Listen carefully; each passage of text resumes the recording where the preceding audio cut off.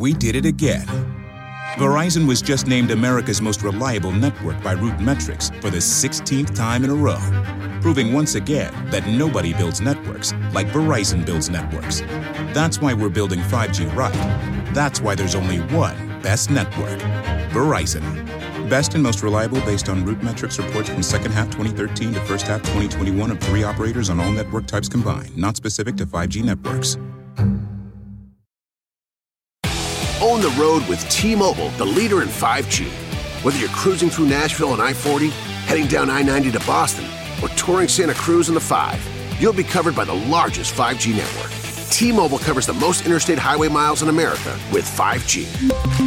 See 5G device coverage and access details at T-Mobile.com. Most reliable according to independent third-party Umlaut from crowdsourced user experience data from January to July 2021. Fastest according to Open Signal Awards based on average speeds in USA. 5G user experience report July 2021. Hi, this is Marlene with Miami Ghost Chronicles, and I want to welcome you to another episode of Stories of the Supernatural. Wherever you find us, whether it's a video on YouTube or on your favorite podcast platform, please like and subscribe to us so that you can get notification of when a new show is released. You can also find us on major social media platforms where I give you a heads up about upcoming shows and which date and time they will be aired. If you go to MiamiGhostChronicles.com, you can find links to the shows, MP3 files which you can download, or links to your favorite platform like iTunes, Spreaker, SoundCloud, and all other major sources. You can find information for upcoming and past talk show appearances as well as new book projects at marlenepardo.com.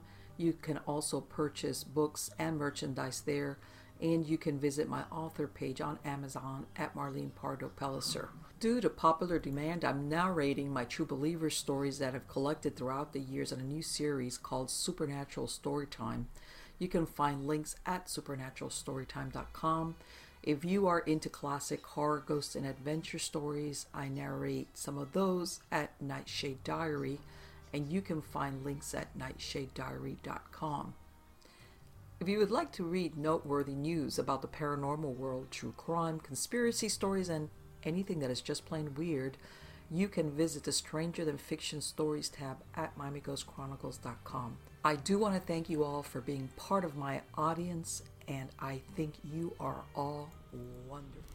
Hi everybody, this is Marlene with Miami Ghost Chronicles, Stories of the Supernatural. How is everybody doing today? Fantastic, I hope. Well, I'm doing good, especially because I have quite an excellent guest tonight. This is a gentleman that I've interviewed before. He has written several books. His name is Greg Lawson. And Greg, like I said, has written fiction and nonfiction books concerning the paranormal. And one of the last books that is it's been recently released, and as a matter of fact, we were talking a moment ago about how important this book is because it's one of a kind. The title of it is Becoming a Paranormal Detective. But before we get into that, let me give you. I'm going to go over a little bit about as far as Greg's background and how important his background and his training is to this latest book that he's written. Now, he spent most of his adult life exploring strange places. He has a career law enforcement officer with over 26 years of experience, and he also served 10 years in various branches of the military. He's also worked as a mental health investigator and as investigating child abuse, sex crimes, and homicide detective.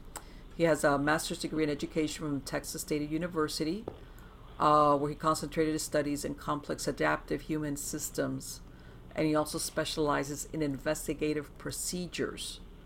So he's besides being an author, he's a lecturer.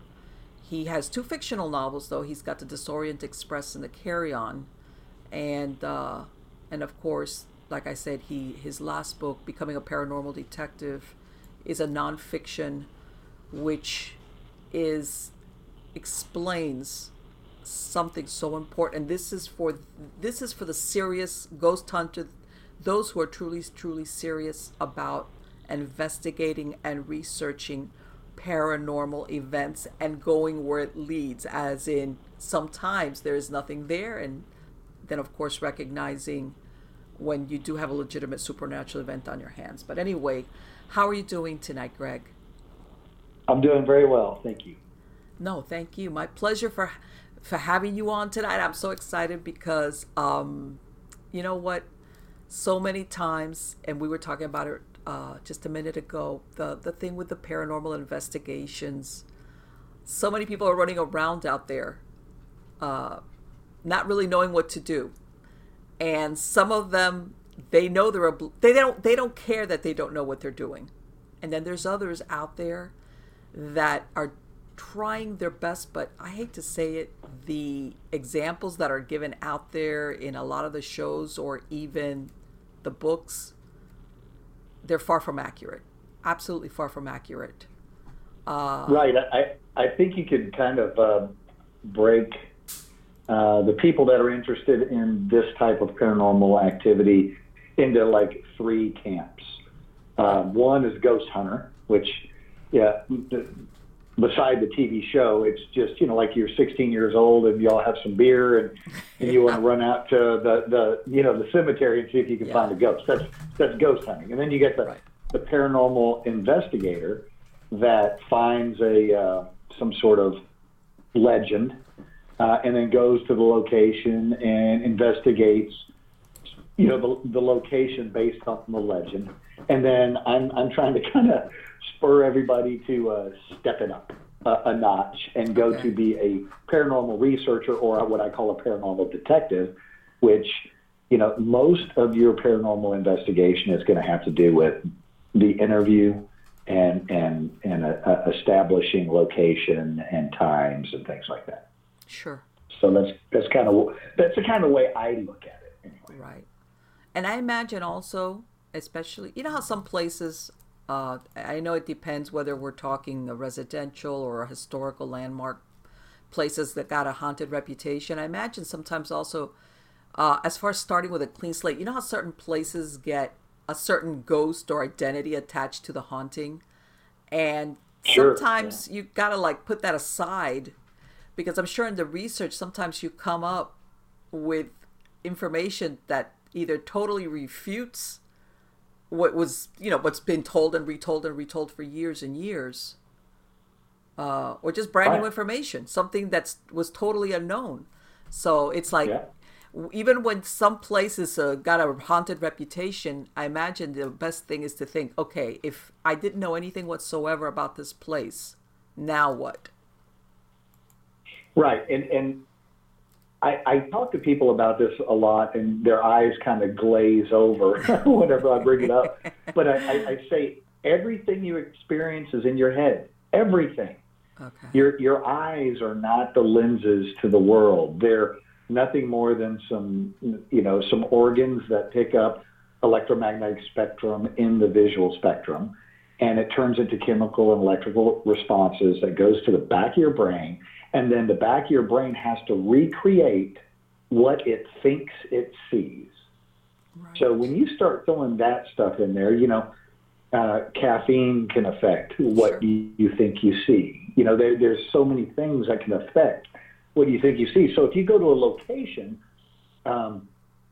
like you said, some of these locations, let's say Gettysburg. What are you going to see in Gettysburg? You're expecting to see a soldier because you've heard so many stories about, you can see the soldiers coming out of the fog and this and that. And so, is that what you saw, or is that something that's in your head, or are we looking at a time shift or a residual haunting or a psychic impression? I mean, we can just go on and on, but you go to the pyramids of Giza, you expect that you're going to see something odd. Lizzie Borden house, you're going to expect to have some sort of experience. So it's very difficult to try to cleanse yourself of that when you go to one of these famous places, or these places, like you said, that already has a reputation. Right, you're primed.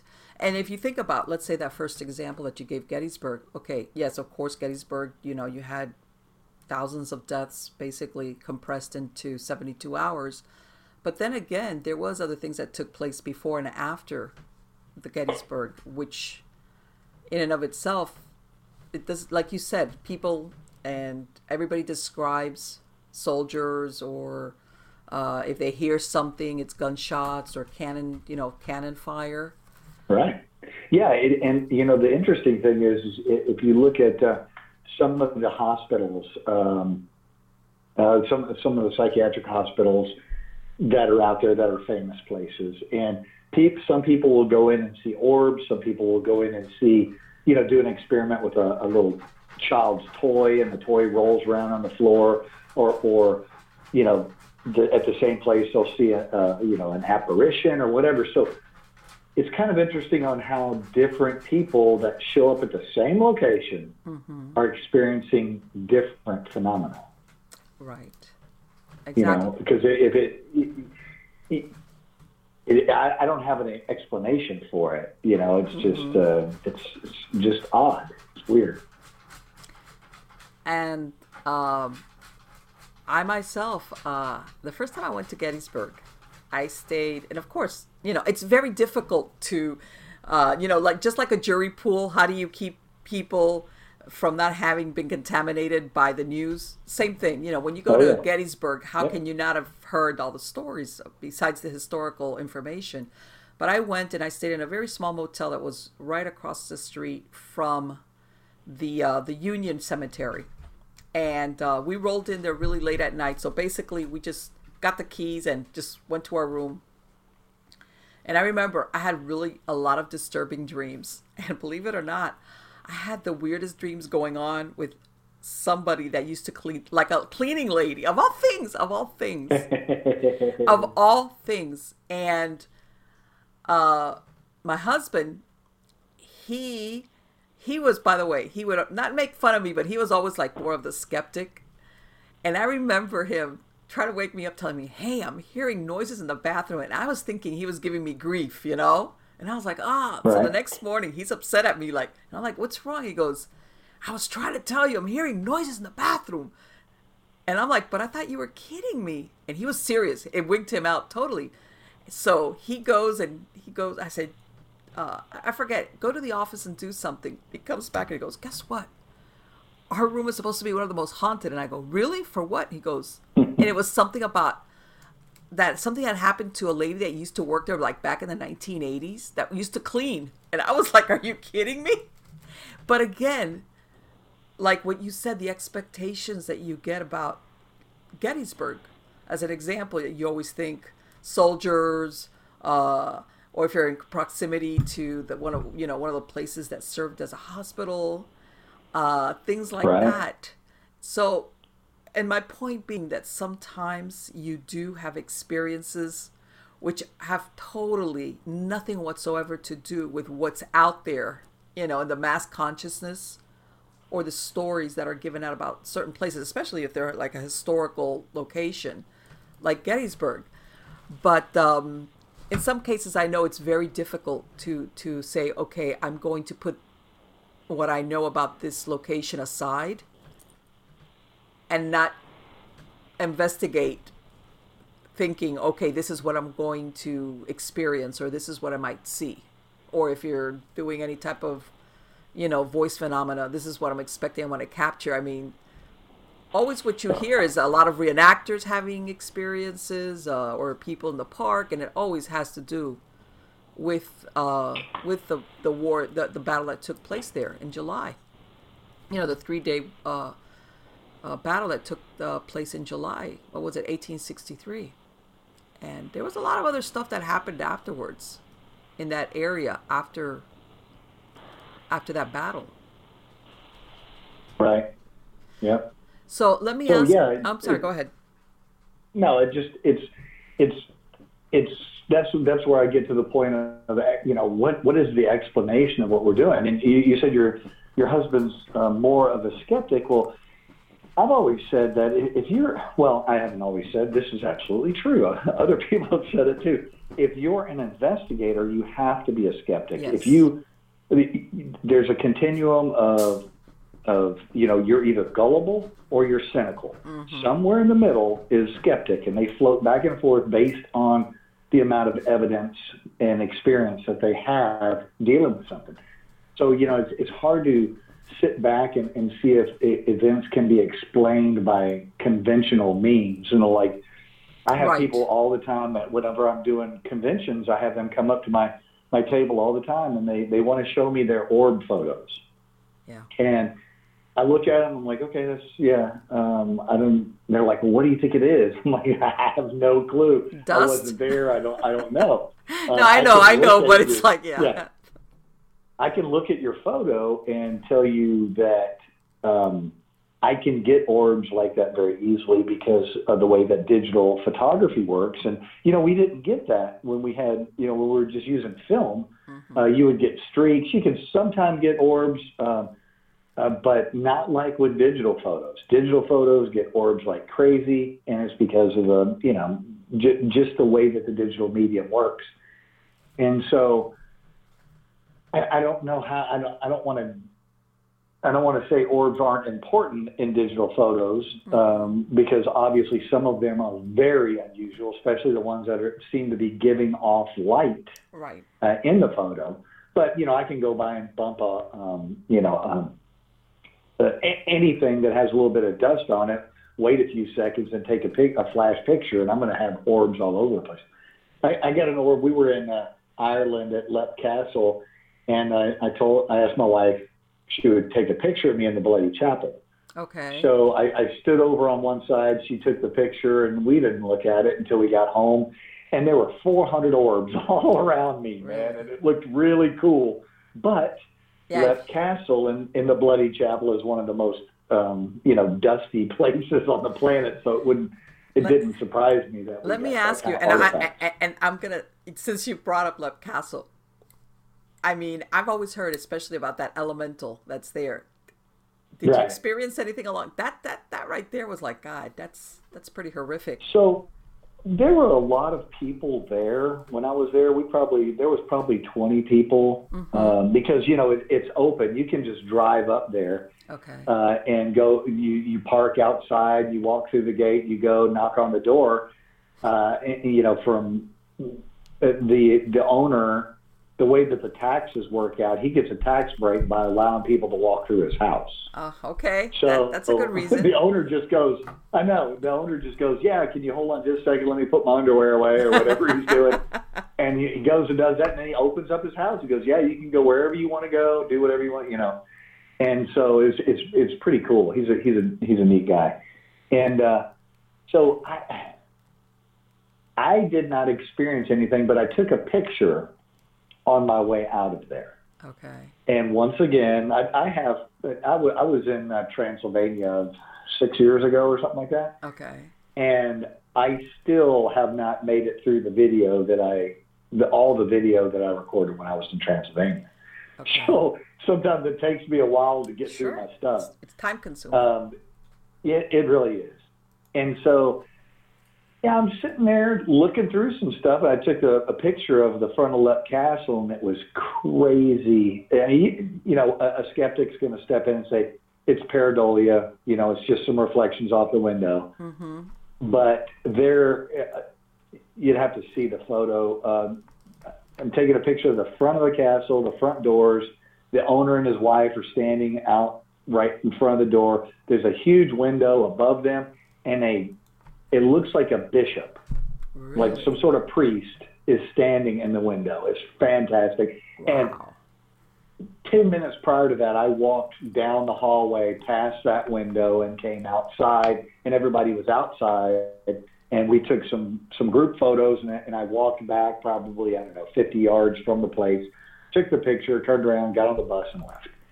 And later saw this, I was like, oh my God, that's great. Right. It's one of my favorite photos I've ever taken. And so, yeah, I don't know. I didn't really experience anything there other than that photo, and the photo was fantastic. It's one of my favorites. Right, and you know what? And that doesn't mean really that there's nothing there, but it's like I say, supernatural is not an on-demand thing, especially when you've got a bunch of people running around,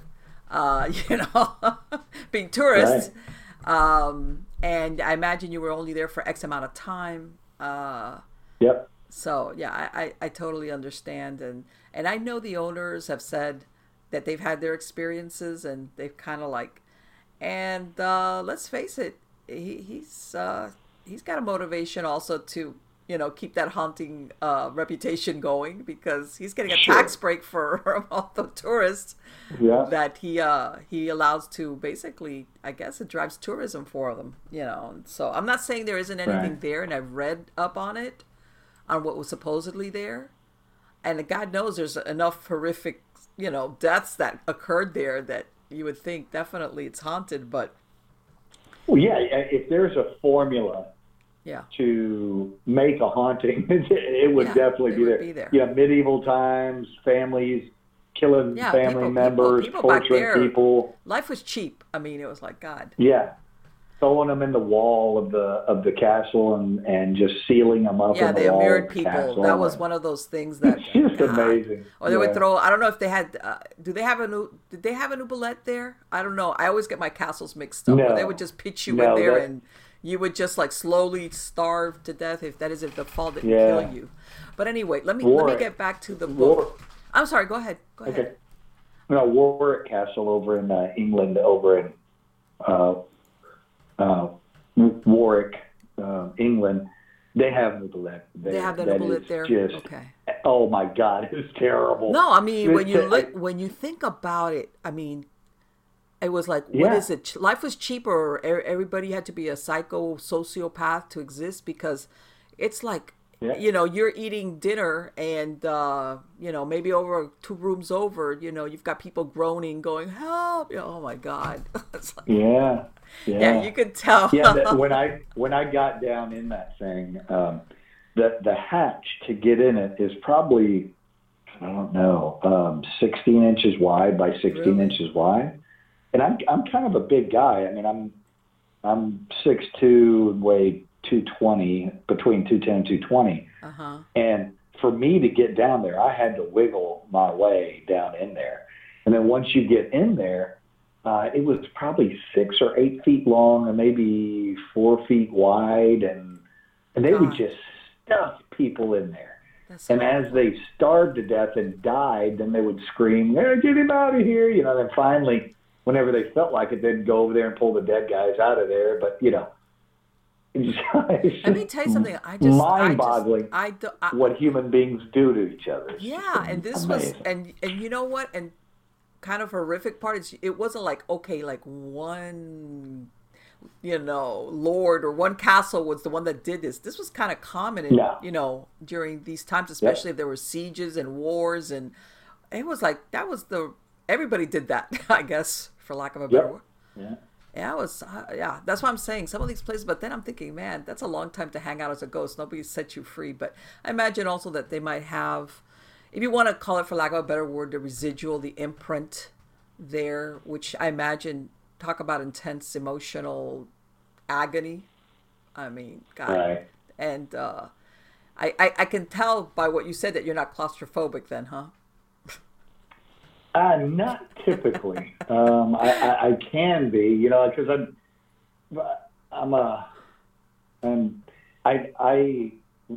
I supervise a group of guys that do lake patrol. Okay. And I'm the supervisor for our underwater recovery team. So we do a lot of diving in Lake Travis, and it's very murky, and you can't see very much, and most divers don't care for it too much. We have a lot of people in our agency, and we have very, very few divers, just because of what you said. It can be very claustrophobic.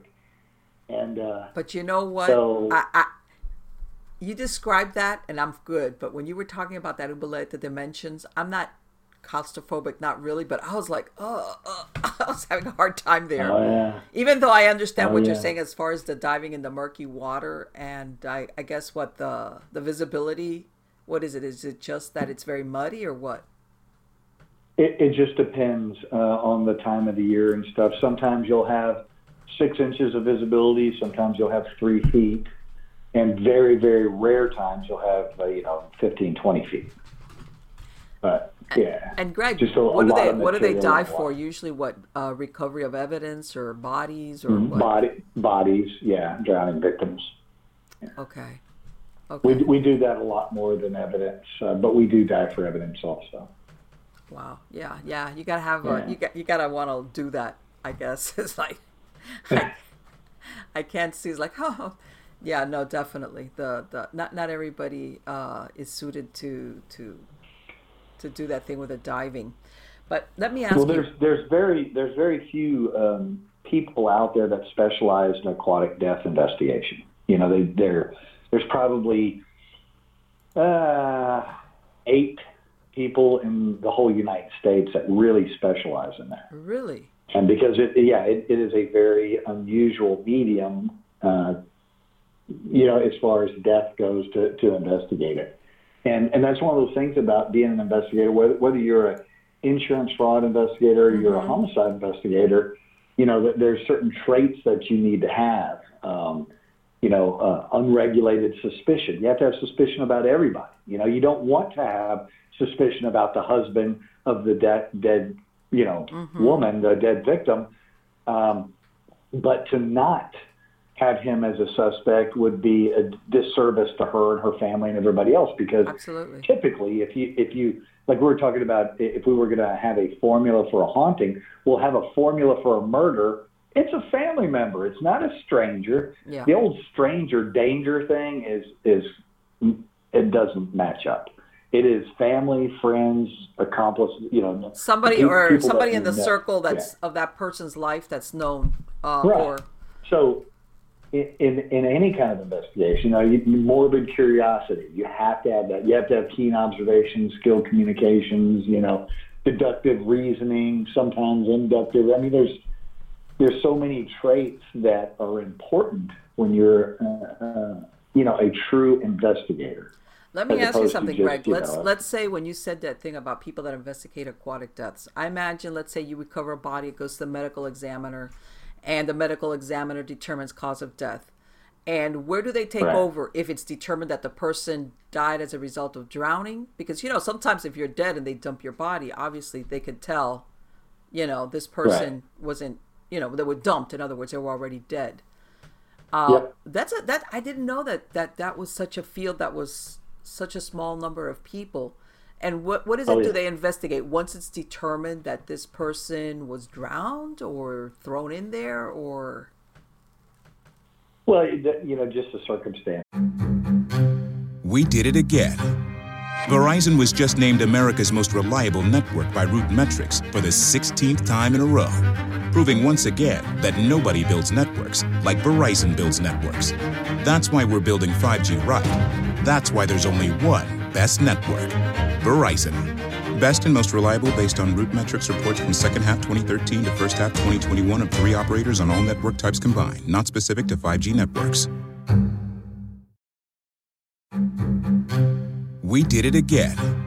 Verizon was just named America's most reliable network by Root Metrics for the 16th time in a row, proving once again that nobody builds networks like Verizon builds networks. That's why we're building 5G right. That's why there's only one best network, Verizon. Best and most reliable based on Root Metrics reports from second half 2013 to first half 2021 of 3 operators on all network types combined, not specific to 5G networks. They'll kind of leads up to where the investigation's going to go. Okay. But yeah, it's just like dealing with paranormal investigations. Mm-hmm. It kind of depends on where, what's going on, what are the circumstances leading up to a haunting. Okay. Because most of the time it's so unusual we've had some pretty horrific stuff happen around in our area, and we don't have any ghosts of these people. Right. It seems like, most of the ghosts that we have are, 50, 100 years, 150 years old incidents that happen. And but come on. And you're going right into when I see all these shows, it's, and it's like, okay, there's somebody who's producing the show is saying, we don't want to get sued. So let's talk about somebody that got killed 100 years ago. Sure. Yeah. Because and it makes you wonder. It's like, all right, well, does the haunting happen right away, or does it take a while for the ghost or the spirit or the entity or whatever it is, to manifest itself? I don't know.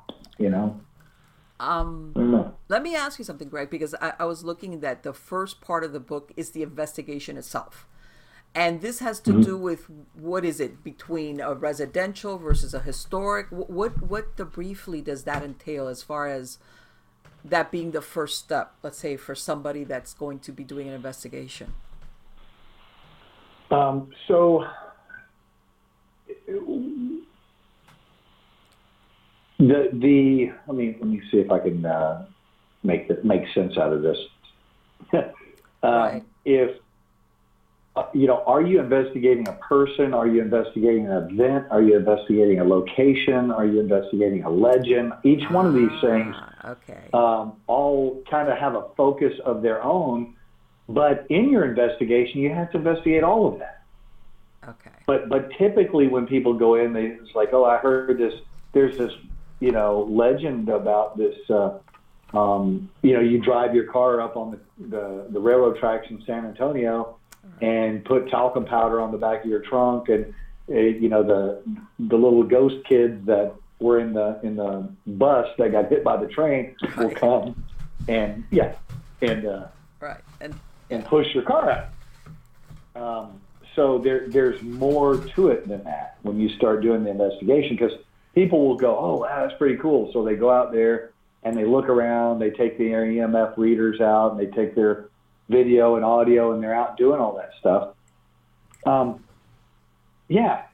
then they find out, wow, there was never a bus full of kids that were killed. Right. That's another thing, that when you start doing the research, I mean, sometimes I know that stories can kind of get a little bit twisted, like the facts, but sometimes you do the research and there's like nothing there, especially something like what you were describing, that thing in San Antonio, which research-wise is kind of recent in the sense of, it was a school bus thing, I believe. And it's like, and I believe also they did like the, where basically, despite that it looks like the actually it's, instead of going up, the road slants down or something like that. I know it's like deceiving when you look at it versus the actual tilt of the road. That's right. Yeah. Because the train tracks are at a certain attitude and the road's at a different attitude. It makes it look like it's level, but it's not.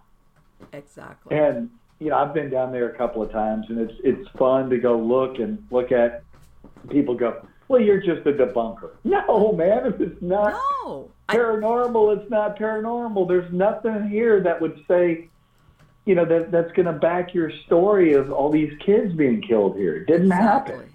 Exactly. So. And this is the thing. And for all those people that like, oh, you're raining on the parade, on our paranormal parade thing, like, and I get it, because it's fun if you think about it, especially if you're a teenager, let's go out there or whatever. But I'm thinking to myself, and I'm sure you understand where I'm going to come from.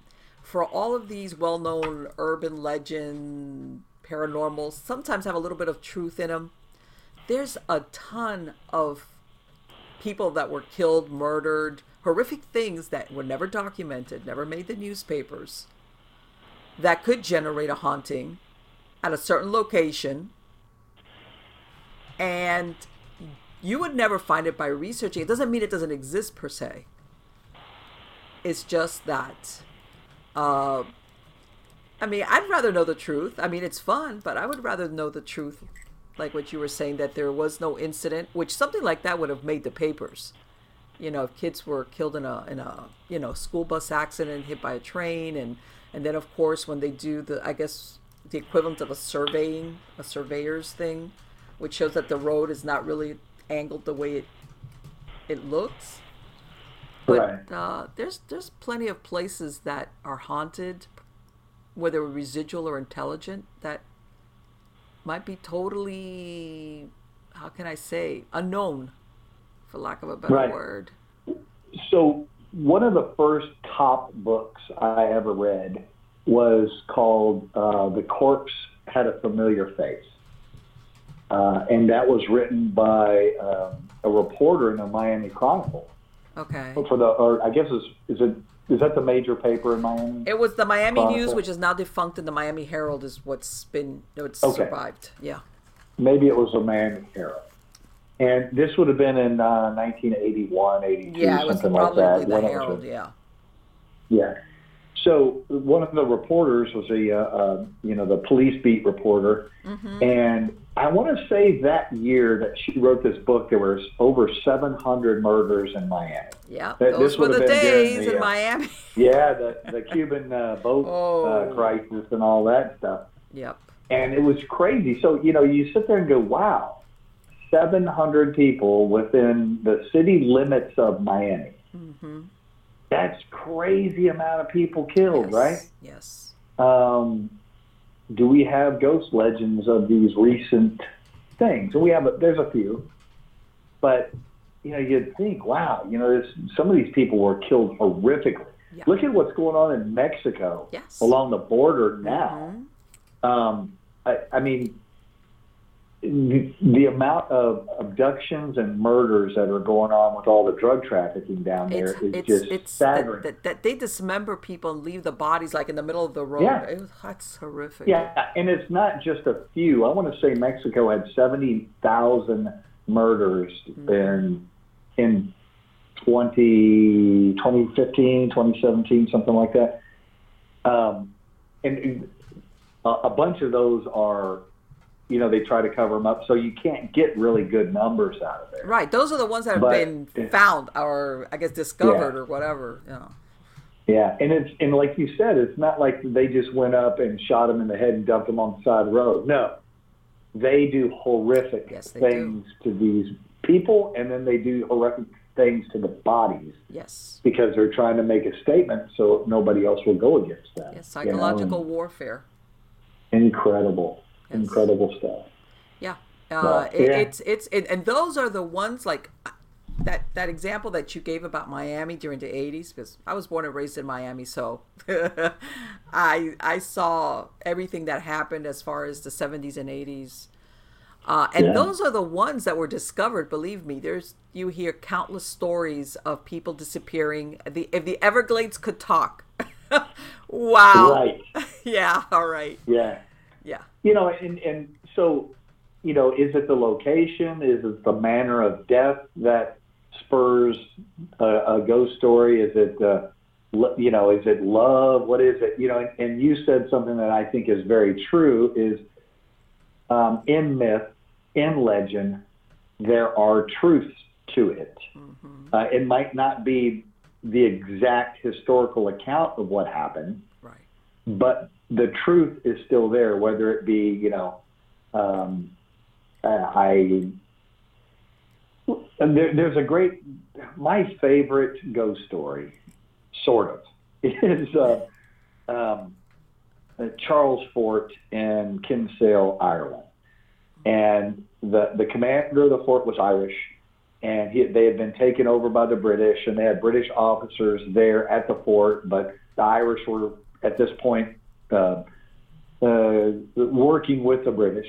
And this commander, his name was Warren.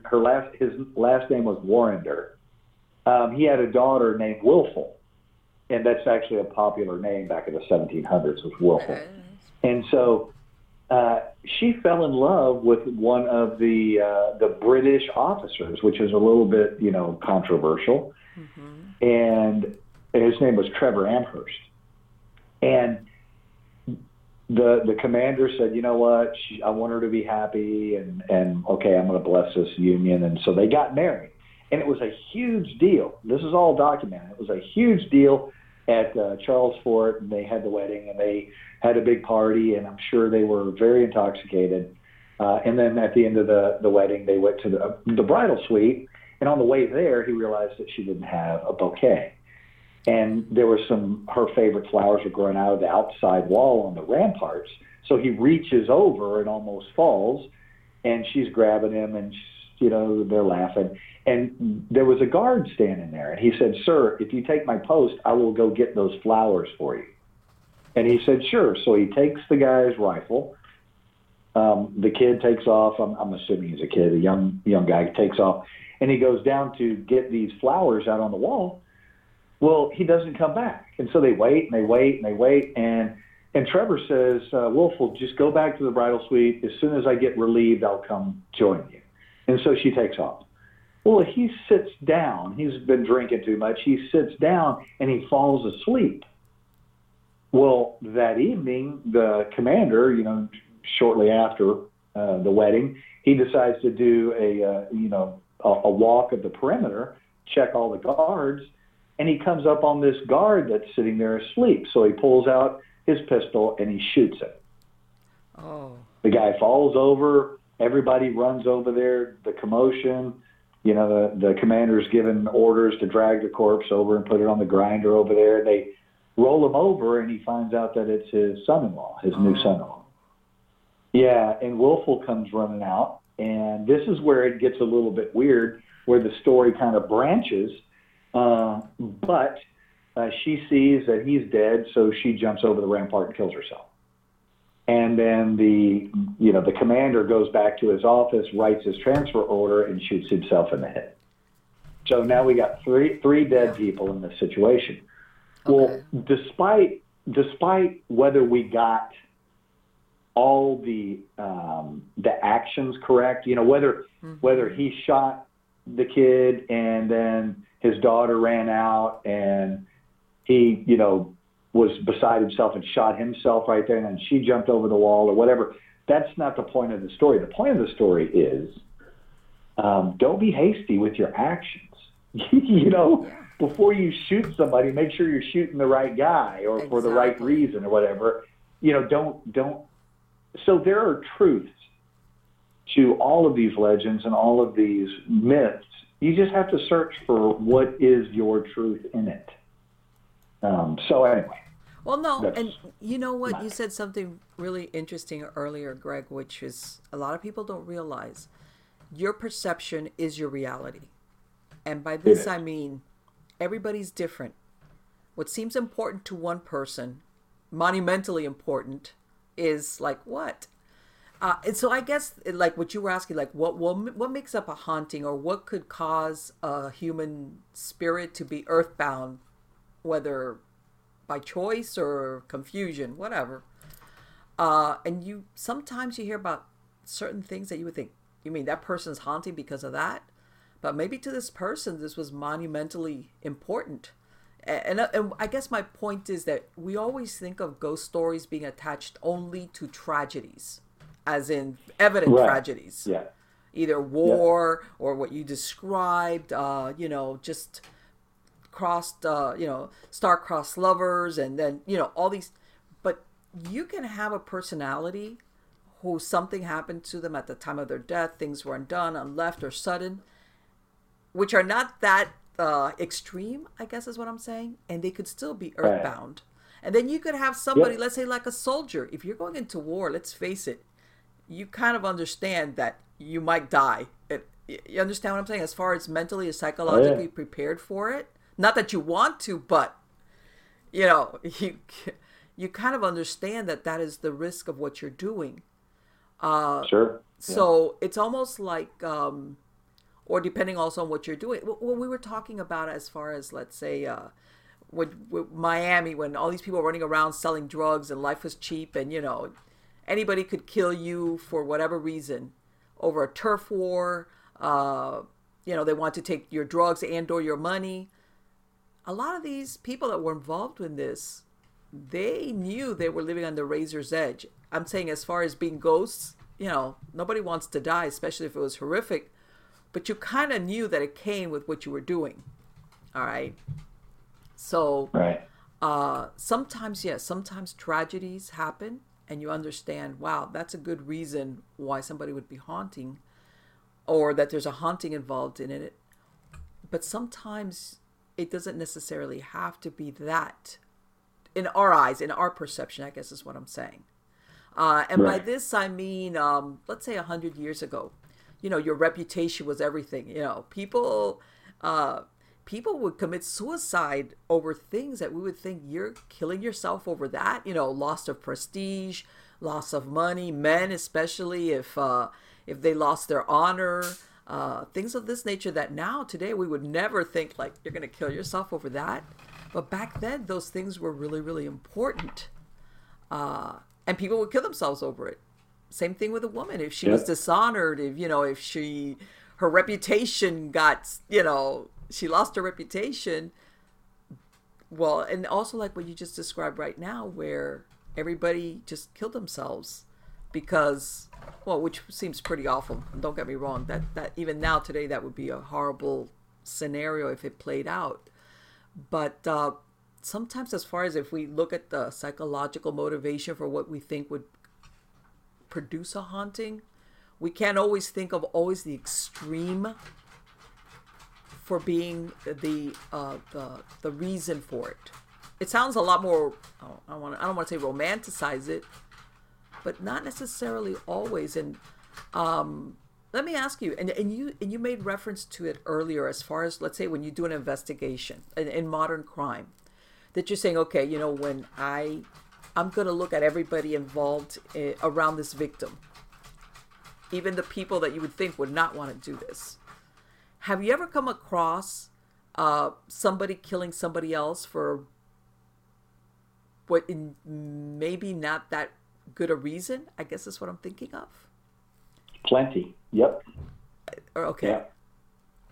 In other words, it wasn't love or vengeance or, one of those horrible, or money, that you think, man, you killed this person over this. Stupidity. Yeah. Out of complete stupidity and just not thinking through it, Yes. Yeah. Yes.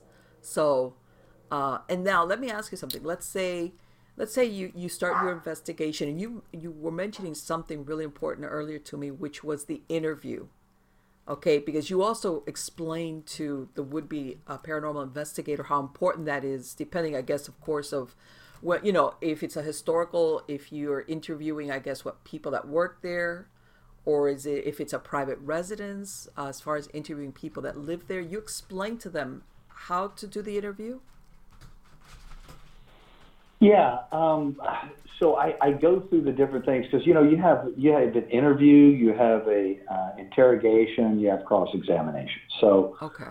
If you're not familiar with the difference, a lot of people can say, if I say that, they kind of have an idea of what it is in their head, but there's also a formula on how to use that.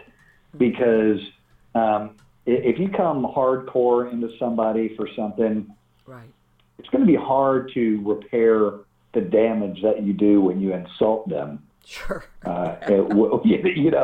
So the idea is, first you just sit back and go, so what happened? And you just let them tell their story from beginning to end. You shut up and let them talk.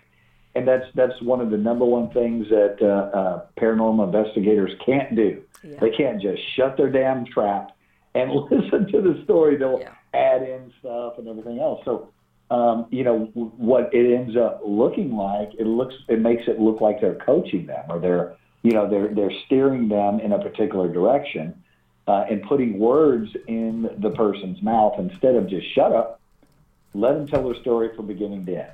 Then interview that story. Okay, and then you go back in and you say, okay, let me make sure I get this clear, whatever the confusion was. A lot of people don't tell a story in a chronological order. Mm-hmm. So you have to kind of go back in and make sure that you're really clear about the chronology of how this phenomena happened or incident happened or whatever it is. Right. And once you get that down, then you can kind of go back in and pick apart what makes sense and what doesn't make sense. In other words, if 20 people are experiencing 20 different phenomena at a location, well, what does that tell us? Now, if 20 people are experiencing a full-on apparition that walks into the hallway and then walks over to the stairway and disappears at the stairway, then that would go along with this particular, legend of a woman that walked up to the stairway and hung herself there. Okay, I can match that. But when you have, Waverly Hills is a perfect example. They got so much stuff going on there.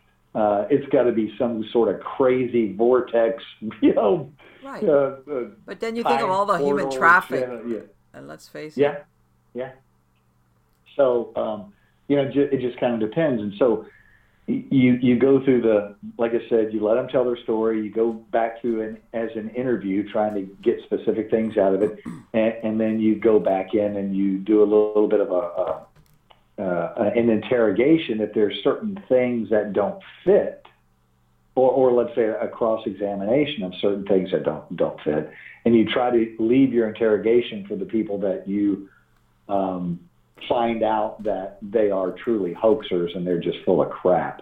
Right. And they're completely wasting your time, because I will dig off into somebody that wastes my time like that. And there are a lot of people that do that. Like the yogurt shop murders that happened here, or that happened in Austin. 42 people came forward and admitted to killing those girls. What is that all about? I just, you know what? This is the thing, because in those murders, you always have the wackadoos that say it was me, but you think those are usually a couple, but that's a lot. That's a lot of people. That's a lot. Yeah, and the John Benet Ramsey, all the people that came forward on that. The one real famous knucklehead that came forward that was in Thailand, whose name I won't mention, but just absolutely insanity. So, I always kind of shrug my shoulders when I have ghost hunters that call me a debunker, or he's like, "Oh, you're just, man." If you had any idea how much people lie about this kind of stuff, I mean, even I get contacted by like bar owners or hotel owners and stuff. They want me to come over there and basically certify that their place is haunted, Yes. And maybe some of them are, maybe some of them aren't. But when somebody approaches me from a marketing standpoint, I'm like, there's 100 ghost groups out there that will come in and say this place is haunted. Why don't you just go ahead and talk to them about it? Right, exactly. And we were talking about that now that's something that happened in the last maybe 10 or 15 years, where it's like you said, a marketing ploy. Before, I'm not going to say it didn't happen, but I think it wasn't as prevalent until about the last 15 years, probably. No, as a matter of fact, a lot of businesses would run in the other direction. Some of them had legitimate stuff going on, and they would tell employees, "You're going to get fired if you talk about this." They did not want that type of association for their business, or even hotels, stuff like that. We had that, that the Eastern, the now defunct Eastern Airlines, when it had the plane that went down here in the Everglades, and they took some of the equipment off the plane because it was a huge loss of life, but not everybody died. And then I'm sure you've heard the stories that several people would see the dead pilots in the airplanes where some of the equipment had been reused. And the Eastern Airlines was telling their employees that they would get in big trouble if they talked about that. They were not allowed to say anything whatsoever about, what everybody was talking about, when you work someplace, because the airlines didn't want that running rampant. Sure. It was not always the thing that people wanted for their businesses, but now things have changed a lot. And when you get called in or you end up interviewing people, there's a lot of people that, let's say they're they heard about something or they experienced something, but they're a real skeptic, serious skeptic, almost cynic. Yes. And they're like, I don't want to talk about it. So, that would be considered a reluctant witness. There's a lot of reluctant witnesses when they witness a crime. Well, they don't want to come forward because they're afraid of retaliation from the suspect. But there's reluctant witnesses in paranormal all the time. Like you said, the guy that experiences something and it was pretty profound to him and he wants to tell somebody, but his boss is saying, you better not. I'll fire you. You'll get in trouble. And then you have the unaware witnesses that people experience something, but they just really didn't pay much attention to it or don't believe or whatever. Right. And they just think, oh, well, that's just, there was a flash in my eye or, something must have brushed against me. It's not a big deal, and they just don't pay attention to it. So there's techniques on how to, get the reluctance. For the ones finding new ways to ensure the job always gets done. For the ones wearing many hats. For the ones who are hands-on, even from far away. And the ones keeping business moving forward. We are Grainger, offering supplies and solutions for every industry, with 24/7 support and experienced staff at over 250 local branches. Call, click Grainger.com, or just stop by. Grainger, for the ones who get it done. We did it again. Verizon was just named America's most reliable network by Root Metrics for the 16th time in a row, proving once again that nobody builds networks like Verizon builds networks. That's why we're building 5G right. That's why there's only one best network, Verizon. Best and most reliable based on Root Metrics reports from second half 2013 to first half 2021 of 3 operators on all network types combined, not specific to 5G networks. Witness to actually come forward and actually talk about it. And a lot of times that means that, it has to be anonymous. And of course, then they have to trust that you will keep it anonymous and they won't get in trouble for it. And the same thing with the unaware witness is there's certain, you can do some, it's almost like hypnosis, but regression therapy kind of stuff. And you bring the person back to the situation where they experienced whatever the phenomenon is, and you take them through that way, and sometimes you will get, more information that way, but that can also fall right back into the coaching thing. You have to be really careful and pretty skilled. There's actually a certification for police hypnosis, and it's not about making anybody do anything weird. It's just about creating an atmosphere where the person can relax and really reflect back on what happened, and in a way that you talk them through it. Like I said, it's like regressive therapy that psychiatrists or psychologists will do. I'm a trained hypnotherapist, and I've hypnotized a lot of people. And you're absolutely right. It depends on the person's suggestibility, how deep you make them go, and of course you have to ask a certain way where you're not giving them an expected result that you're looking for, or an answer, in other words.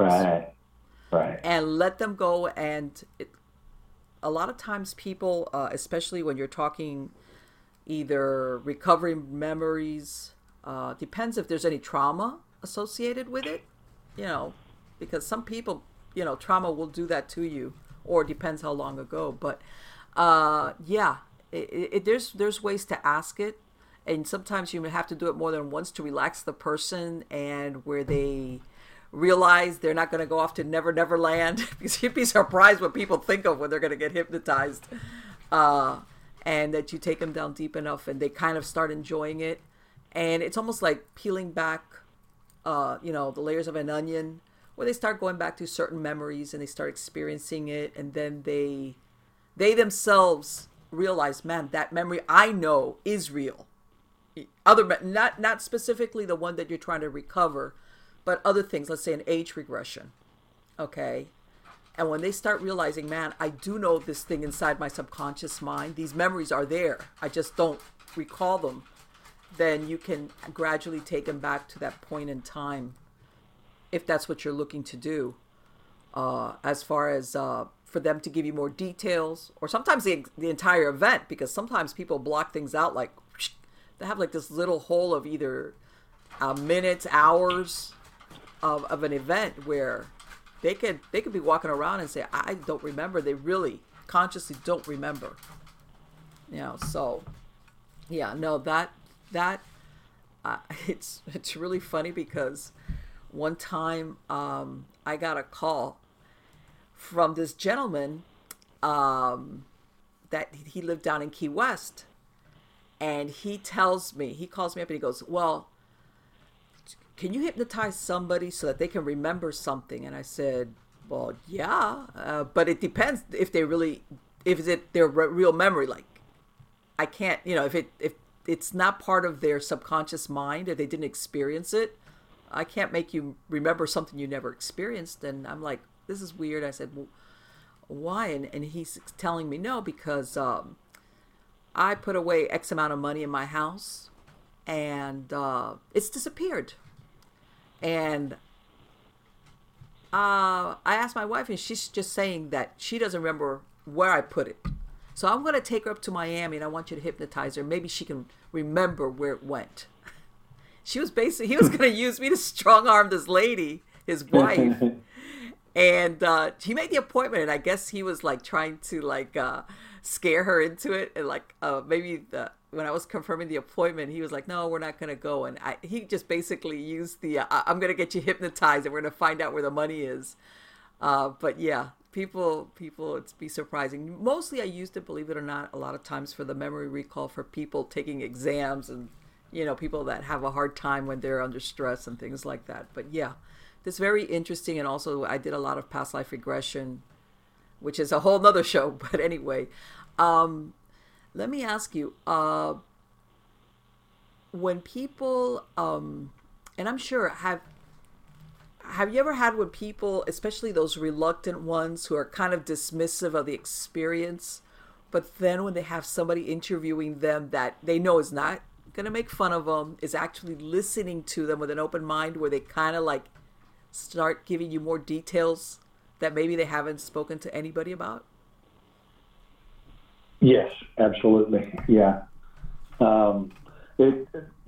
People will talk to me about things, and then they might meet my wife a year later, and they'll bring it up. Okay.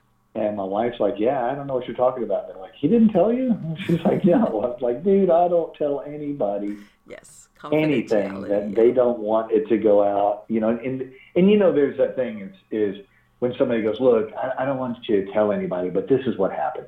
But they really kind of want you to tell some people. When they you know what? Yeah, it's surprising sometimes what people will keep to themselves sometimes for years.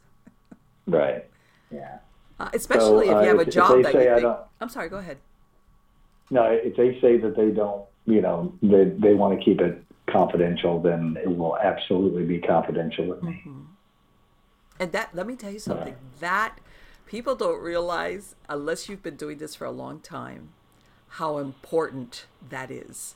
If you're serious about doing this type of work, wherever it leads, okay, wherever it leads, whether it's, hey, you've got nothing supernatural except your family needs to go to therapy or whatever the case might be, confidentiality, I think is nowadays, especially, a lot of people don't realize that for serious investigations, once you develop a reputation for it, it's invaluable. Right. Absolutely. Yeah. And if you lose that, there's plenty of people out there that, just take everything at what people say. And it's like, part of your job is not just to listen to these people and say, oh, well, let me investigate what this is. Part of your job is also to help them make sense of what they're experiencing. So. Right. Yeah. Right. And that's why I'm, like I was saying at the beginning, Greg, as far as, I love that you're treating the paranormal investigations with the same discipline that you would give to a regular investigation. Okay. Even though I know the outcome sometimes might be very difficult to come to a conclusion on, in a way, I guess. But still, if you're really, really, truly serious about this, not after the sensationalism that we see attached to it, unfortunately. Right. I can see where having this model to work within for anybody, and that's another thing. I tell people that are interested in doing it, and I tell them, look, besides getting together with a reputable group, et cetera, and you could read books, which is very important, but you need to do the field work as far as, and I'm sure you've experienced it as an investigator, outside of the paranormal field, that there's something that you learned when you implement what you read of in a book. Because people, for example, interviewing a person, it's like, God, that could go a million ways. Yep, and the interesting thing is I have friends of mine that have never worked as an investigator in any facet, but they love reading mystery novels. They love reading true detective novels and stuff like that, and they watch some TV and stuff, and they can come out and they have great investigative skills because they're basing it on whatever the book they read or you know, the story. And the interesting thing is they can do great things, but without having the field work and not having a lot of experience in the field work, it's so funny the mistakes that they'll make because they're so, you know, they're so elementary mistakes that it's like, you know, it's not Sherlock Holmes. It's not Edgar Allan Poe. It's not, you know, any of these traditional mystery type investigations. It's not like that. It's more true, you know, hard-boiled crime kind of stuff. Scarpetta, forget what the author, she's yes. Anyway, you know, it's we don't always have the right answer, and we don't always set the world back on its axis the way it's supposed to be. Sometimes we just experience something and just go, I don't know what the hell that was. You know, just and that's into your investigation. I don't know. You know, because our job as investigators is to try to determine what happened. You know, and try to determine, you know, what is the relevance of what we found. So in a basic investigation, you're going to, let's say it's a crime investigation. It's either going to be founded, unfounded, or undetermined, right? You either go, okay, I have the probable cause to say that this person committed burglary, or I do not have the probable cause to say this person committed burglary, or I don't know if I have, you know, the information for probable cause for this burglary. So it's, you know, it's either founded, unfounded, or undetermined. And all this information can be very, very confusing because it could be relevant information that is related to the event that you're investigating. But you could also be there investigating an event and discover some relevant information, but that relevant information is not related to what you're there to begin with. In other words, like at Waverly, you know that there's orbs they see there all the time. So you go there to look for orbs, and while you're taking pictures of orbs, you see, you know, the movement of a shadow person. Okay, well, that's relevant, but it's unrelated to why you're there. Exactly. You know, you're there for the orbs, and all of a sudden you see this other thing. Or the whole thing is not related at all. For instance, you have your EMF reader sitting there, and you're asking it questions kind of the way you do a magic 8-ball or something else. And, you know, it keeps going green. You know, is anybody here? And it goes green. You know, are you a man or a woman? And it goes green. And, you know, were you killed here? And it goes green or whatever. It's like, oh my God, that's amazing. No, turn your phone off. You put your phone on airplane mode because your phone is kicking out its GPS coordinates and it's setting off your EMF reader. I've seen that. And people don't realize how EMF can a lot of different things can produce EMF readings. Yeah, and, a lot of things. And one of the things, and I every time I try to go to Waverly, somehow I get detoured. But one of the things that I point out to people, because you know that a lot of these places, they'll say, well, and I'm not saying exclusively Waverly, lots of places, especially tuberculosis, thousands of people died. And what I point out to people is, when you were back then, of course, where, you know, there was no cure for TB. When you were basically consigned to go to these hospitals, you kind of knew that there was a very good chance that you were going to die. You know, I hate to say it, but in other words, as far as making your peace and thinking, chances are I'm going to meet my maker soon. You know, so I think a lot of times the spiritual turbulence that you get at some of these places is not necessarily because they have a high amount of deaths. depends on the circumstances. Asylums, that's a whole different thing. You know, insane asylums, that right there, that definitely is a hotbed. Forget that. But these TB hospitals, people kind of knew, you understood that your chances of survival were slim to none.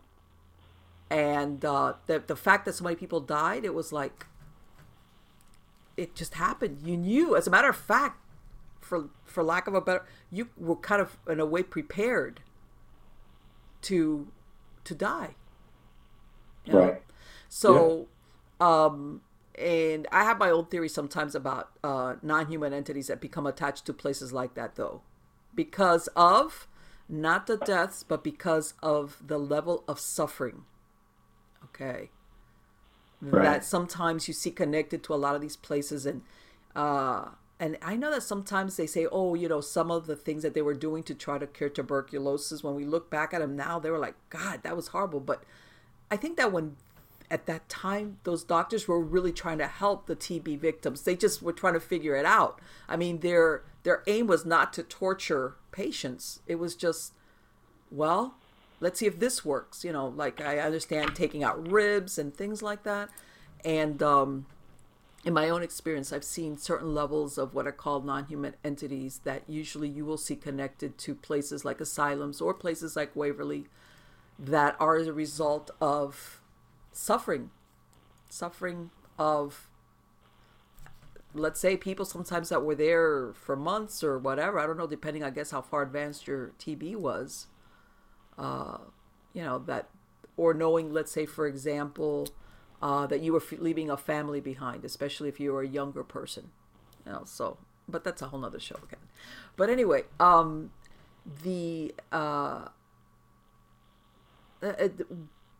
do you explain it in the book, Greg, what happened or how to handle when you do find, let's say you've gone through the investigation, you're going through your interview, and you're gathering, you know, from whether it was one person or multiple people, that you realize this is not for real, that you basically tell this person, there's nothing supernatural, or you know there's nothing supernatural, and you're feeding me a load of bull, because that happens nowadays. Yeah. I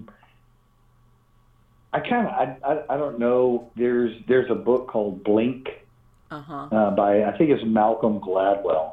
Okay. And the whole book's premise is what is it about human beings that we can make a decision in the blink of an eye?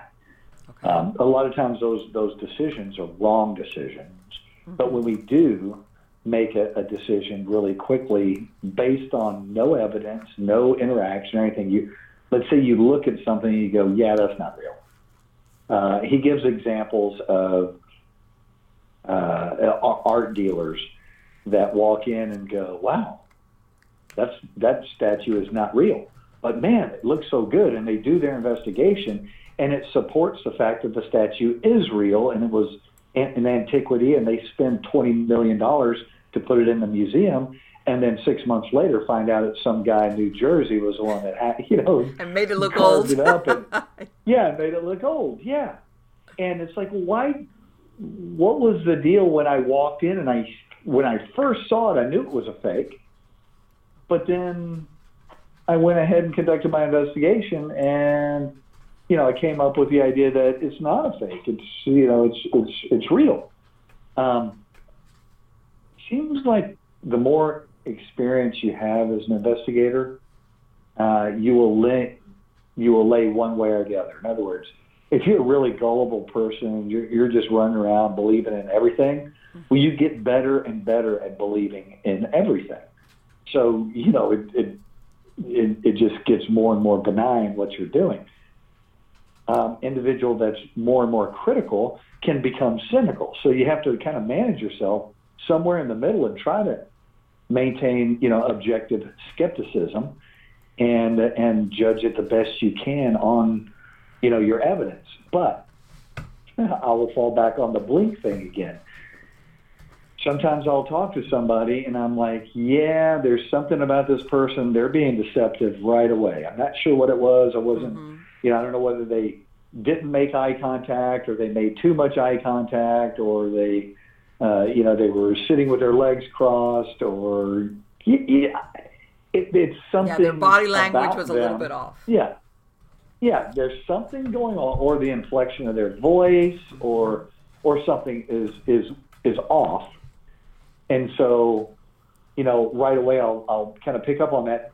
Typically, I will try to curtail my interview with this person as quickly as I can and not waste my time. And no one likes confrontation. Well, some people like confrontation, I guess, but most healthy people don't like, intense confrontation. And believe it or not, most cops don't like intense confrontation. They may be good at it, but they don't, go out there and really dig it. So I try to cut it off and bail as quickly as I can when I think somebody is full of crap. On the other side, if a person is trying to hoax other individuals and defraud people of their money, like saying there's a place that's haunted and then they do some things to make it seem like it's haunted, that's defrauding people. If you want to have a haunted house, that's fine. Sure. In other words, like a Halloween haunted house. You want to do that, have ghosts in it and all that stuff. But if you're selling your property as a haunted location, right, and you're accepting money for people to come in and rent it, you better not have put anything in the walls or make noises intentionally or anything like that, because that is defrauding people of their money. And I will call you out on that, and I will, be aggressive in that manner, because I don't want to see anybody be defrauded of things. Of course not. Of course not. Yeah, and I'm not going to say, but I've done research on a couple of properties that are being used the way you described. Yeah. And I'm a pretty good researcher. Yeah.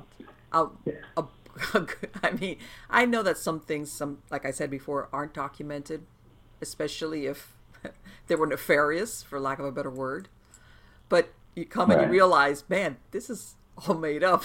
But it's okay, but it makes a good yarn, especially if you're going to be charging a team to go in there, let's say for the weekend, and experience something, or, get some type of, whatever, something to get that.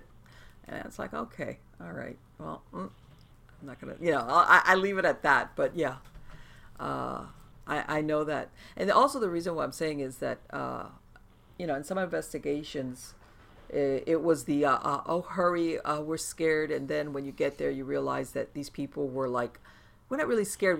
We just want you to confirm for us there's ghosts. And what are their names? Because we're so thrilled. We've got ghosts. And it's like, are you kidding me? And then of course you realize either there's nothing there, and they're, like you said, they're making, there's a pigeon that's stuck in your attic, and now you think it's haunted because it sounds like, you think you're going to get the next reality show filming in your house. Or sometimes there's people out there, unfortunately, with some mental issues that they take it in that direction, unfortunately, when there's nothing, absolutely nothing paranormal, supernatural taking place. Nope. And I'm sure you run across a lot of people like that out there. And when I describe that, I give people a lot of leeway for being eccentric and peculiar. I think in a way it makes the world more interesting. But there's a few people running out there that I say are pretending to be normal. If that sometimes I've run across them and I'm like, you know what? There's no haunting taking place, and the only thing that's haunted, I guess, is your mind, for lack of a better word. Yeah, I've run across a couple like that, unfortunately.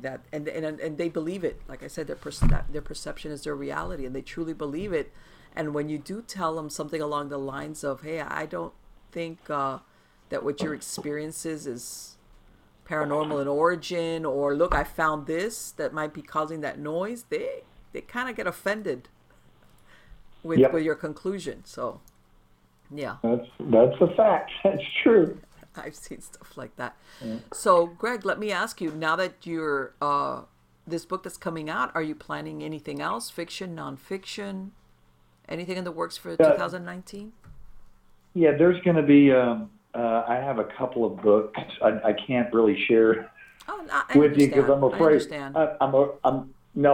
I'm just afraid that if I give it away, it's a really good idea, and that somebody could pick it up and get a book out quicker than I can, Yeah, I understand. But yeah, I have a couple. I've gotten interested in specific cases. The books that I've written in the past, the nonfiction, I give a lot of different case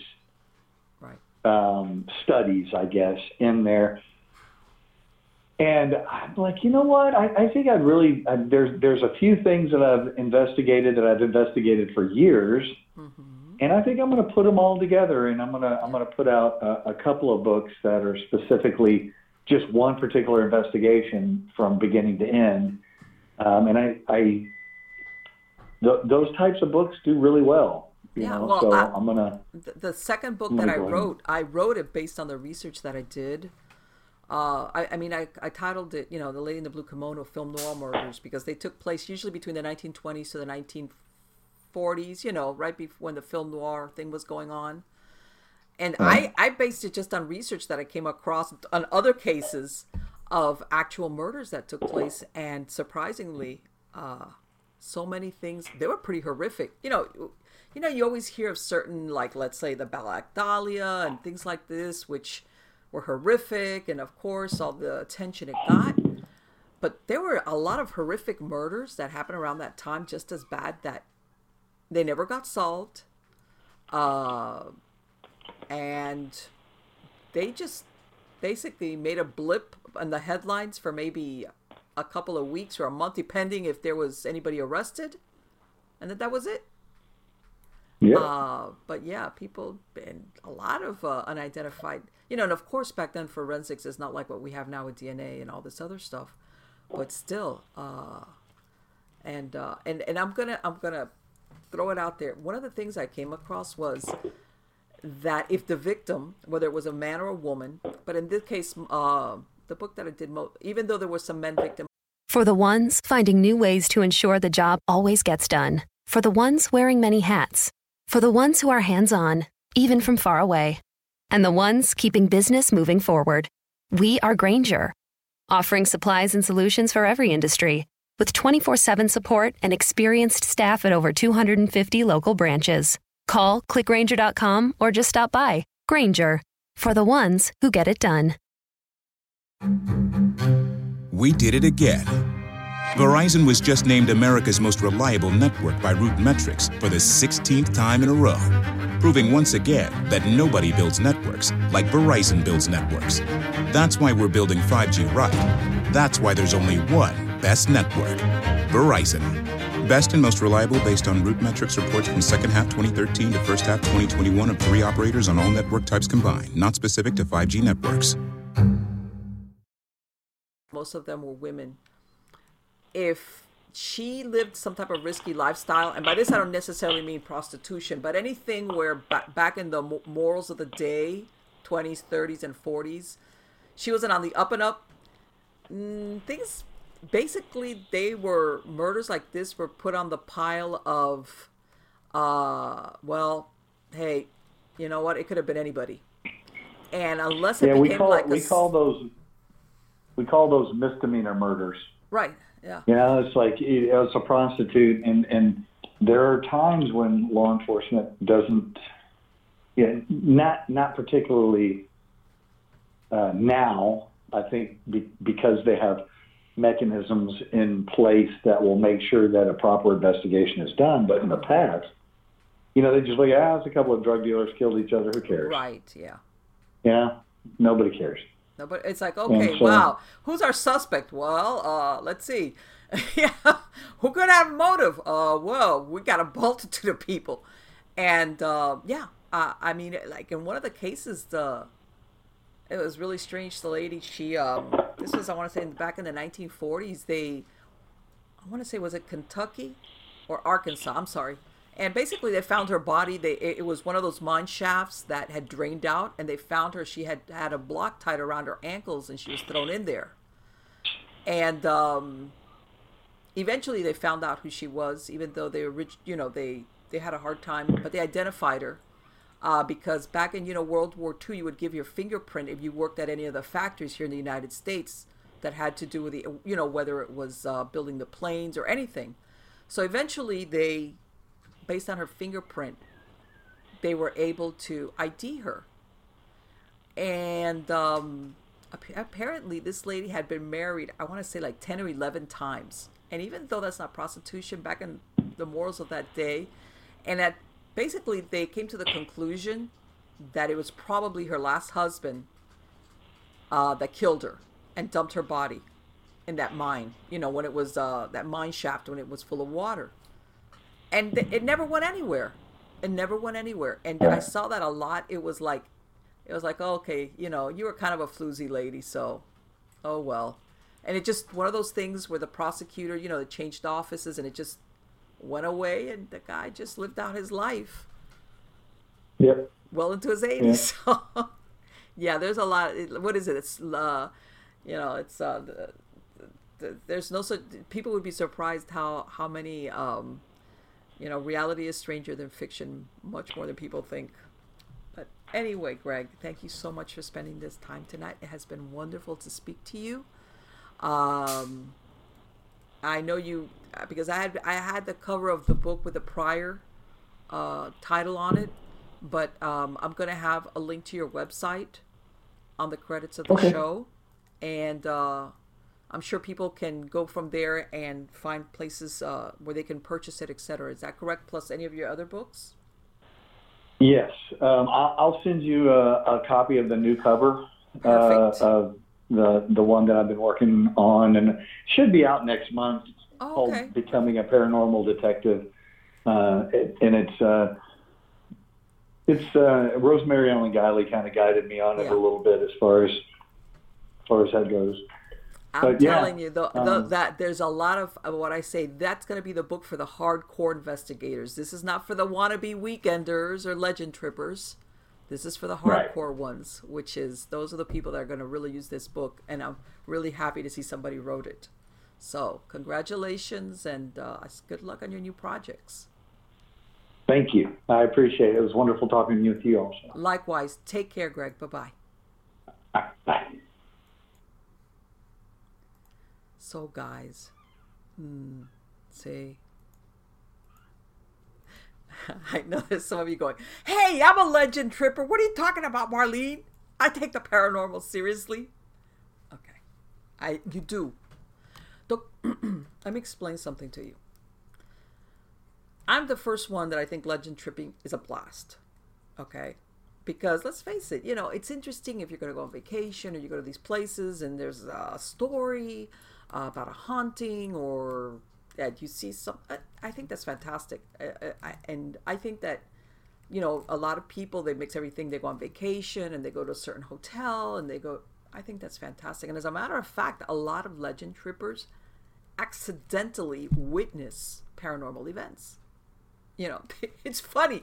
You could have a slew of paranormal investigators or teams march or go to a certain place and they don't get nothing, or they get stuff that's real. And then you get a legend trippers just hanging out, having a good time, and they get a full-blown event hit them in the face. Okay? But, again, when that happens to you and you're a legend tripper, this has to do with almost like the accidental event, which, by the way, a lot of people have that. What Greg is describing in his book is for what I call my hardcore investigators. And everybody goes, Marlene, what's a hardcore? Hardcore investigators are exactly what he was describing. These are the investigators which have a very high threshold for accepting things as truly paranormal. Truly, truly. And even when they gather evidence that's kind of like, they'll put it aside and say, you know what? Could be, but it just does not reach that level where I can conclude this is absolutely paranormal or supernatural in origin. and they shelve it. In other words, and that's the thing. A lot of investigators, they take a little thing and they'll say, yeah, it's paranormal, it's supernatural. What, did you hear that? Or did you see that? And it's like, no, that's like not really. That's really vague, or really, that could be anything. And they want to throw it into the paranormal, under the paranormal column. And the hardcore investigator does not do that. On the contrary, to have something be identified, whatever it is, a photograph, an EVP, an audio, anything, to be considered truly paranormal, or to be, it has, I myself, and I've said it before, I'm a skeptic. I'm a skeptic. Why? Because, first of all, I have experienced true things. Okay, which in my mind, it's like, I know what I've felt, seen. It's, and when you're truly involved in this work as a hardcore investigator, you don't want anything but the premium validation, the premium evidence, okay, to substantiate the claim of whatever it is that you're investigating. Whether you're going to a historical location, let's say like Gettysburg, or if you're doing a residential investigation, or, which, by the way, that's another thing. Let's say you go to a Gettysburg. Do you understand? And I'm sure a lot of people have been to Gettysburg. It's huge. When you're talking an area to cover, as far as an like capturing evidence, for example, that's like, it's huge. That's so different from a residence, or from a place that's supposed to be haunted, but it's a house. Yeah, it might be a couple of 1,000 square feet or 3,000 square feet if it's a larger area, but an outdoor location, you've got so many ambient noise to deal with. If you're there in a busy season, you've got other tourists running around. I mean, it's like, forget it. A lot of the things that you could use in a regular investigation, you can't use it. You can't. Because it's going to get contaminated, or there's a very good chance it'll be contaminated. So again, that's why I'm saying the level of what you consider acceptable evidence, you have to have a very high threshold.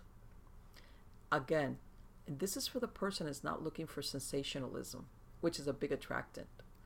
Okay? And like I said, usually when people do that, there's two reasons: money or ego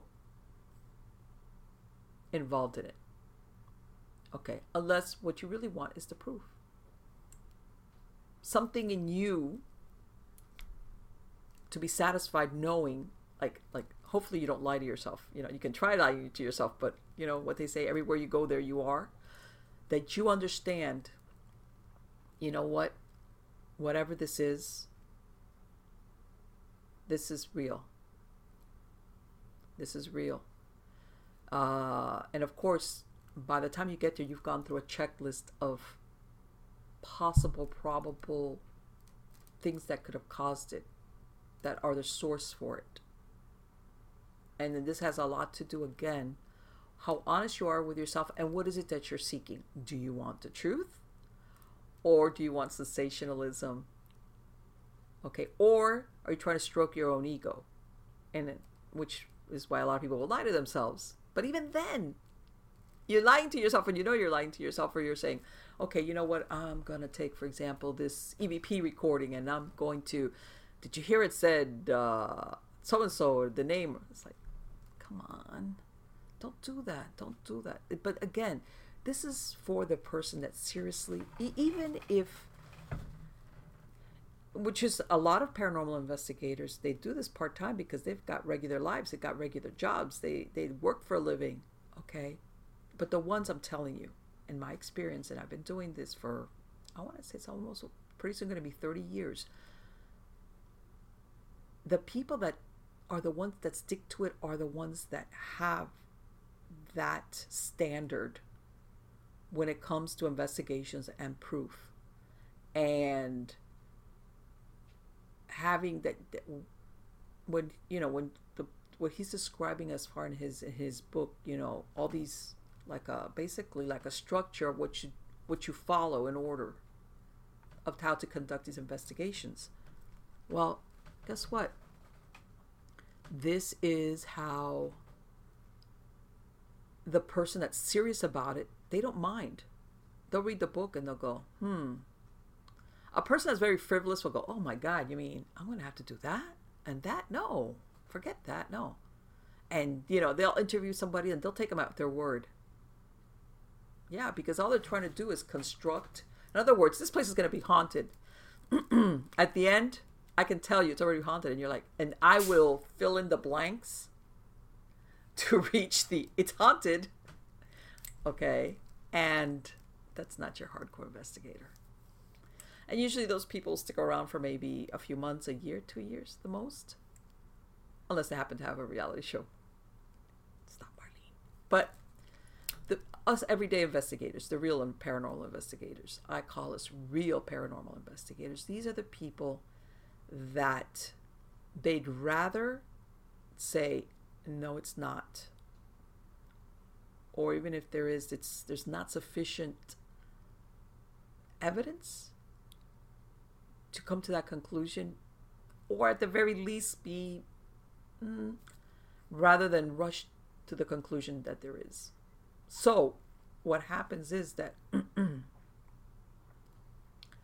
eventually you yourself know. In other words, under your list of true hauntings, it'll be very short, depending, of course, of how many investigations you do. And then in the ones that are definitely not, you have a long list. And then the ones that are inconclusive, could be, couldn't be, but there's just too many holes in there. Maybe you'll have a middle list, where you say, yeah, there's certain things here, but there's other things missing here. So we'll just put it impossible. Sometimes things like that fall into residual hauntings. You've got a haunting that, man, it only happens every once in a while, certain times of the year, sometimes in the presence only of certain people, and then it'll stop for weeks, months, even years, and then for some reason it'll start up again, sometimes for reasons unknown. Other times, like a lot of people say, if they do construction or something's going on, even the emotional state of the people living in the structure will have to do with basically stirring up even residual hauntings.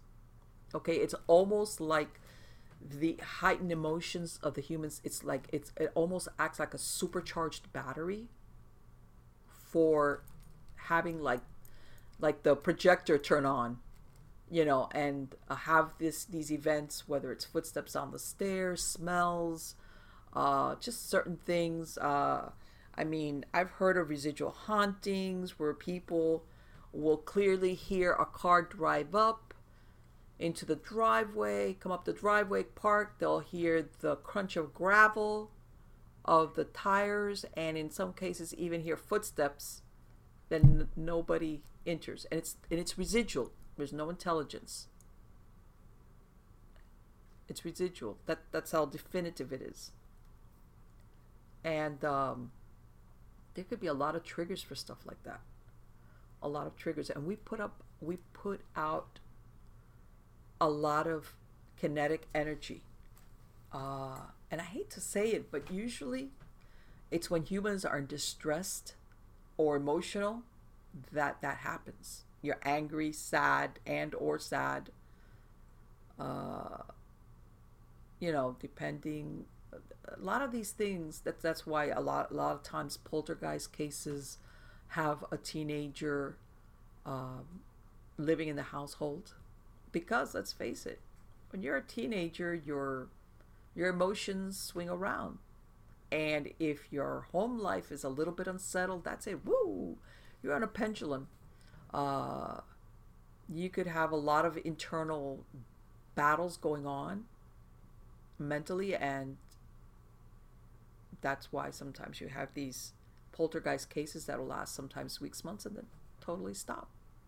And really it's a manifestation of PK activity from that person, which a lot of things are going on sometimes that they don't realize, because a lot of times the agent of a poltergeist case, let's say that teenager has no idea that they're producing it, and sometimes they're the ones that are the target. And you think they're targeting themselves? Yeah.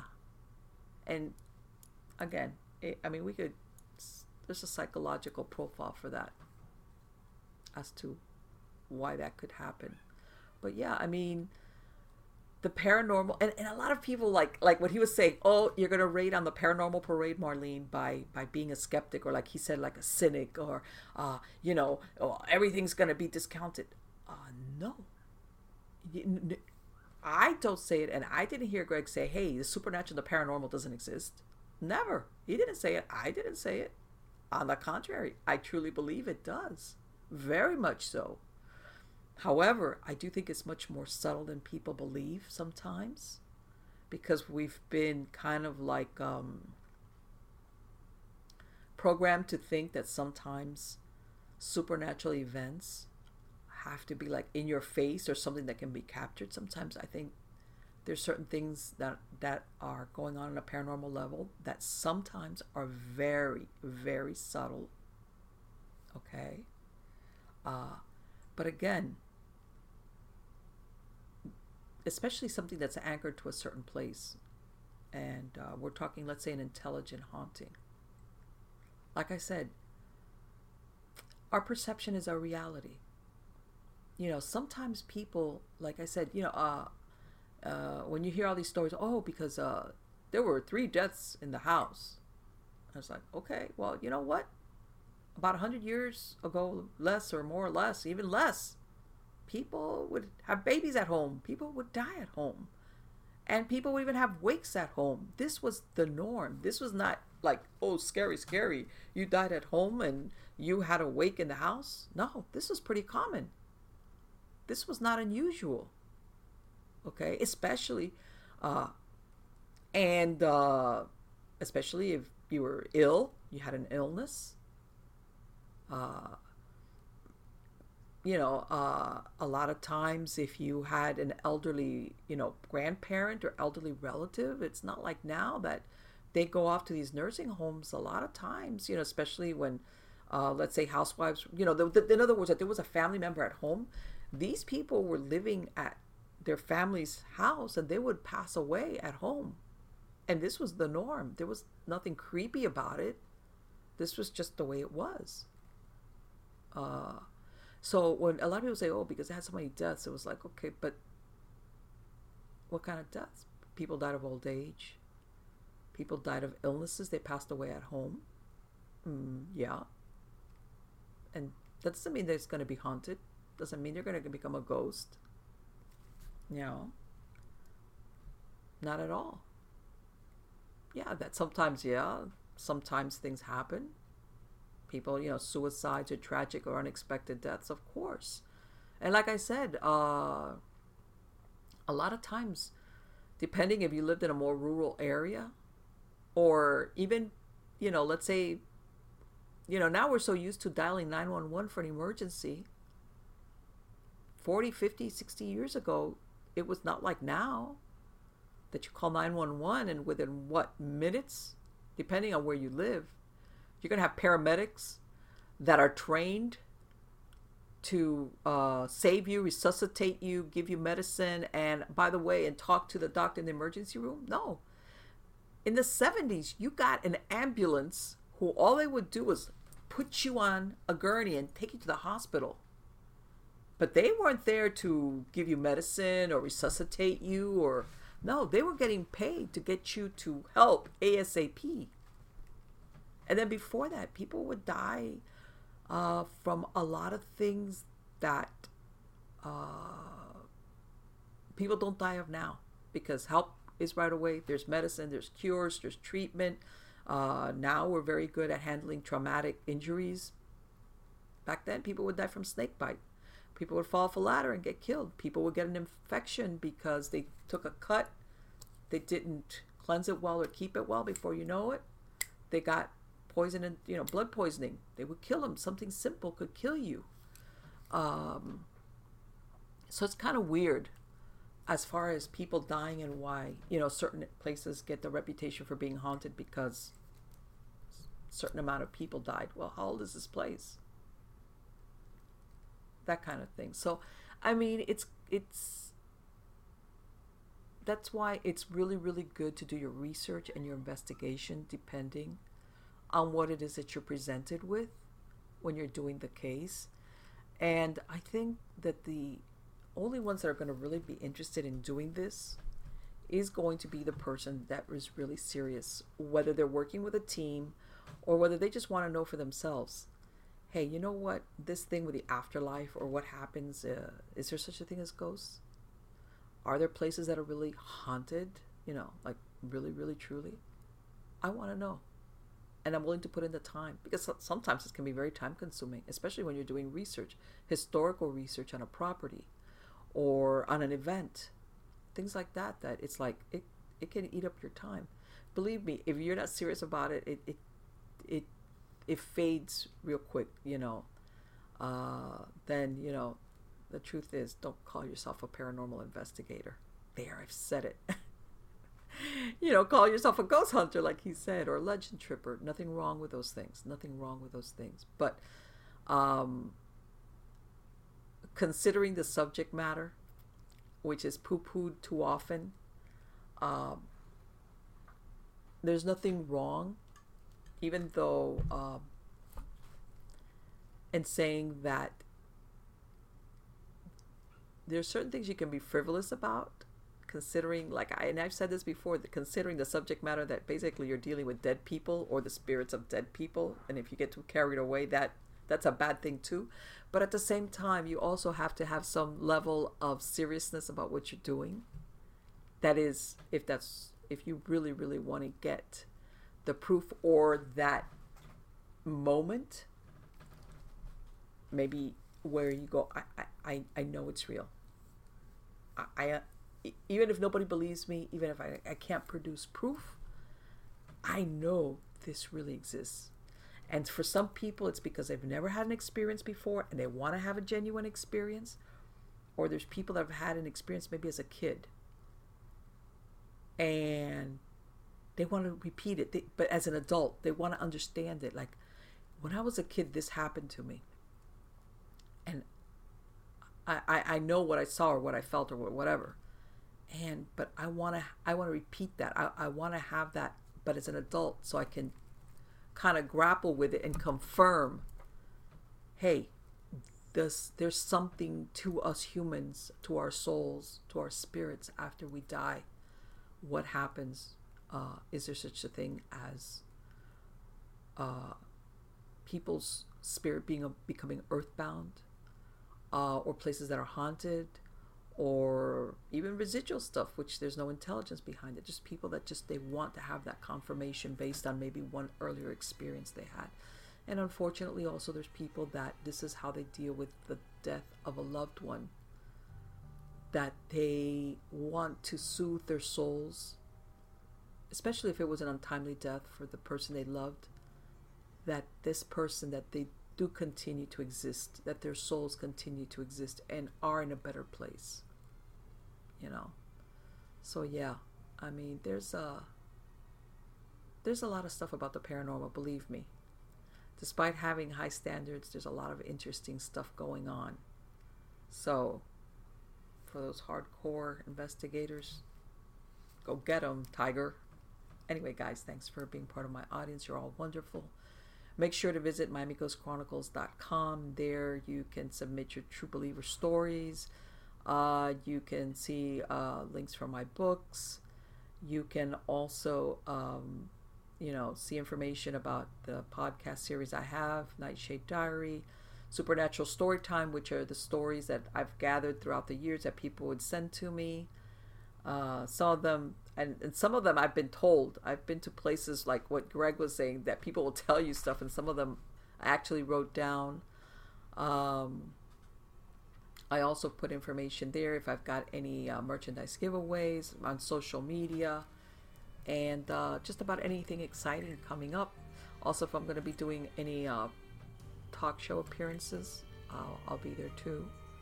I'll post it on there if you guys want to download the MP3 file or just listen to it, whatever the case might be. Bottom line, Thank you so very, very much for spending this time with me. Take care. You're all wonderful.